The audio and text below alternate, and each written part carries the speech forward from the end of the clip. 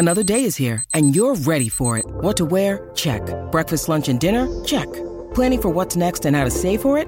That's where Bank of America can help. For your financial to-dos, Bank of America has experts ready to help get you closer to your goals. Get started at one of our local financial centers or 24/7 in our mobile banking app.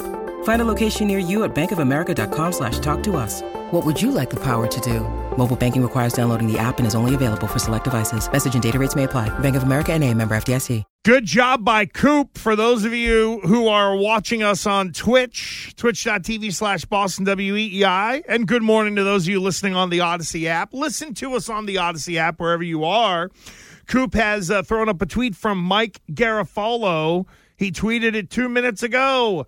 It's Zach Wilson's team officially. Aaron Rodgers' Achilles tendon is torn and MRI has confirmed. Wilson gives the Jets the best chance to win in their opinion. The number 2 pick is QB1 again. That from Mike Garafolo of NFL Media. So it is official. Aaron Rodgers is done. We will take a quick trip to Imagination Land. And then when we come out of Imagination Land, we'll have a real discussion about how the AFC East could end up changing depending on what the New York Jets want to do. Folks, Fauria and I are committed to bringing you not only the best sports talk in the city, but by far the best football talk and breakdown you're going to find anywhere. And I'm sticking to that because I think we back it up all the time. And one of the things that we want to do on Tuesdays is something called Upon Further Review.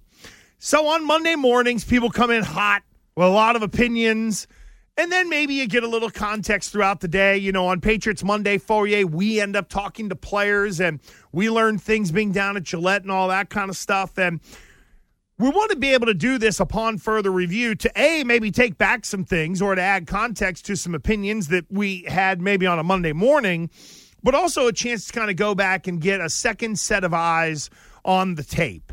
And I went back and watched a healthy chunk of this game yesterday, Fauria, but I was looking for a couple of things there for upon further review. And I actually went to the defensive line. Ooh. Because there's a tweet that I'm going to reference that I ended up liking yesterday at The Real Gresh on Twitter and TikTok and Instagram. You can get me everywhere at that. And it was about Christian Barmore's pass rush win rate. So I want to go back and look at that. But I mentioned yesterday I wanted to go back and look at the 25 or so snaps of Keion White. And oh my God, it was better than I thought it was going to be. There are 3 things to me that stand out about Keion White, okay? And the first one, you might laugh at me, or you might say, I get what you're saying. He plays ridiculously hard.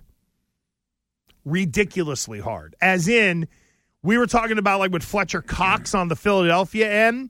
He didn't have a lot of plays, but when he came in, he played with a thump. He knew what to do. He was a difference maker in the little snaps that he got. And there are guys who play hard but almost look out of control. This guy plays hard, and he's not out of control. And I think you understand the context with which I mean that.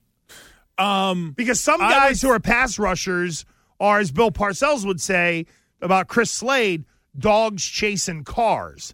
And then there are guys that are really good pass rushers who do it under control enough to where they can still get the job done, but they're not going to run by the quarterback. They're not going to lose their feet. They're not going to make an over-aggressive type play. Somehow, at least in week 1, Keion White balanced, looking like he's going to be one of those guys that's going to overrun people, but didn't. So it looked like he was just a man possessed at times, and he beat up Lane Johnson at right tackle. I think Lane Johnson was a little bit surprised by how, I would say, for a vet, irritatingly hard he played. He plays irritatingly hard. Define that NFL guy. Even when the play's over, the dude won't stop running. Dude, the play's okay, you're not getting to the ball, dude. It's like for an older guy, it's like, all right, dude, my job's done.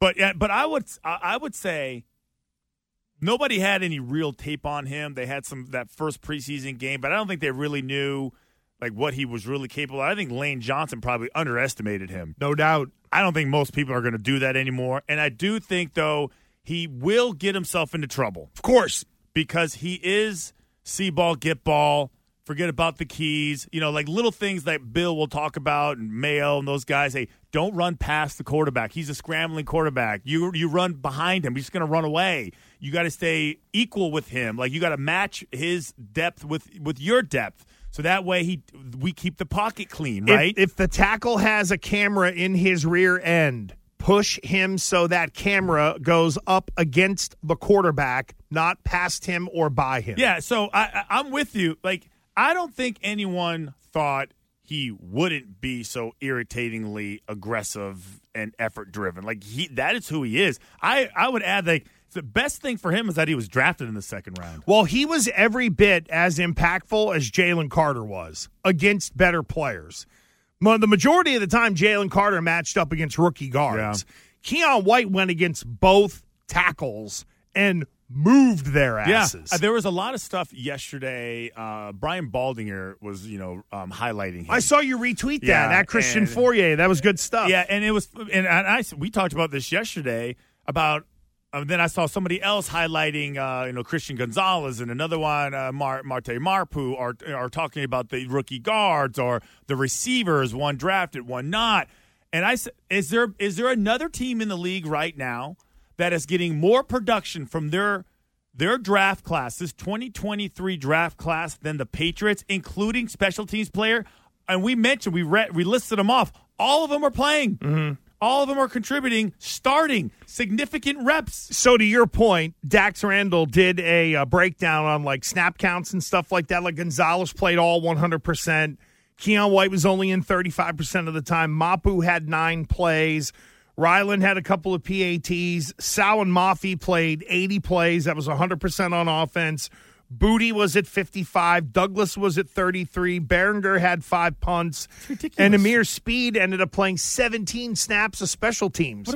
So like you said, there's not another team that has I'm not even going to look into it. I know for a fact. I think you're right. There isn't another team in the NFL. And I would say go back 5 years. Go back 5 years. Go back 10 years and find me another team who's not just, hey, I made the team. Like a 6th-round pick that made the team. Now, they may change as the season goes along, but as far as an opening weekend goes, there is not another team that has gotten more production out of their rookie class than the Patriots. Well, it also hurts you because the Booty couldn't put his feet in bounds. Fair enough, I guess. And there were spots open, unlike in years past where we referenced 07 and even 03, how difficult it was to make previous Patriot teams because the roster was so loaded. And this one, there were spots to be grabbed. And some of them are on the low, again, as much as we all love Pop Douglas, and he's had a good showing so far, Douglas and Booty are at the bottom of that wide receiver chain. Those guys are still working their way into playing time. I also saw this yesterday that sparked some thought as I was watching Keon White. I saw this from Seth Walder of ESPN, NFL Next Gen Stats. Yep. Top 10 players in pass rush win rate at defensive tackle in week 1. Now, this was before last night's game. Number 1 was Jonathan Allen of Washington.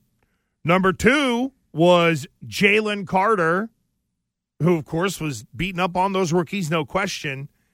Do you know who number 3 was? Keon White. Christian Barmore. Oh, okay. Yeah, that's why I was like, wait, because they had White on the outside pretty much. White was working almost exclusively against tackles on the whole, and Barmore was more inside. So I went back and looked, and I didn't see it. It feels statty. It feels like one of those next-gen stats type things where you go and look, and you're like, okay, how are they defining that? I thought White was more impactful in the pass rush than Barmore was. And with Barmore, I'm still waiting. Here's I think I have a problem with Barmore. I thought he was going to be a little more Warren Sapp-like in that he's not massive. Like this isn't, Richard Seymour, who was 6'6.5" and 310 just north. Barmore's a big dude, don't get me wrong, but I thought there would be a little more inside quickness there. I thought there would be a little more inside push there. I thought there would be sort of just, Warren Sapp was like inside, but he was so quick and he could beat guys off the ball. I don't see that enough from Barmore. And a lot of White's sort of rush was very, I'm just going to run you over. He was bull rushing the hell out of everybody for a period of time. But I don't know, that number didn't exactly match up for what I saw on tape with Barmore. I don't know if there was anything that flashed from him. No, but I didn't. But if he didn't flash, then I just disregard it. Like if you say what flashed, I was like, well, okay, well I don't remember anything. I looked at the game twice, and nothing necessarily stood out as far as some of the other players that we mentioned. Yeah, Gonzalez, Keon White. I think with Barmore, it is interesting. He had that first year. And then next thing you know, he's doing post-game interviews. So you know they trust him. You know they like him. They think he's going to be good. And then the next year, there's these huge expectations with him in 2022, and he gets hurt. And then he's just never really living up to them, and he's never really being the player that you thought he'd be. Okay, fine. Everybody gets a year or two break, sophomore slump, whatever. You're really expecting him to be the man now. To take a jump. Like you're the next Lawrence guy. You're Devon Godchow. You're a guy where you're the anchor of our defense. They were playing a lot of like heavy nose right on top of the center. Yeah, they covered the center a lot. And that is just something where, I don't know, I would say first game, fine. Upon further review, not what you thought he could be, especially with the stats that they gave to him. That's really what made Seems I like wouldn't have looked almost. Yeah, like hollow. I didn't see a lot of Barmore. Like I saw Barmore out there, but I didn't see him sort of flashing or making plays. And when that stat came across the Twitter timeline yesterday, I was like, okay. Anything that jumped out to you upon further review, or did you? I'm assuming you just nailed it yesterday. No. I mean, listen, I'll do it quickly. I was going to mention Bourne, but I did mention that. What I kind of recognized, I thought was interesting was, do you think that the Patriots are getting too much credit for fighting through it? Do you feel like they're getting too much credit? And I'll compare it to last year. What I am seeing and hearing are people comparing this fight to last year's fight. Like last year, they didn't have any fight. Like they laid down. Like it was different. Like this year, you can feel good about this team because they're fighting. And they were down 16 points and they fought through it, right? As opposed to last year when they basically just laid down. And I was like, well, wait a second. Here's the difference between this year's fight and last year's fight. That's where I would go. Last year's fight, I thought that they were fighting blindfolded.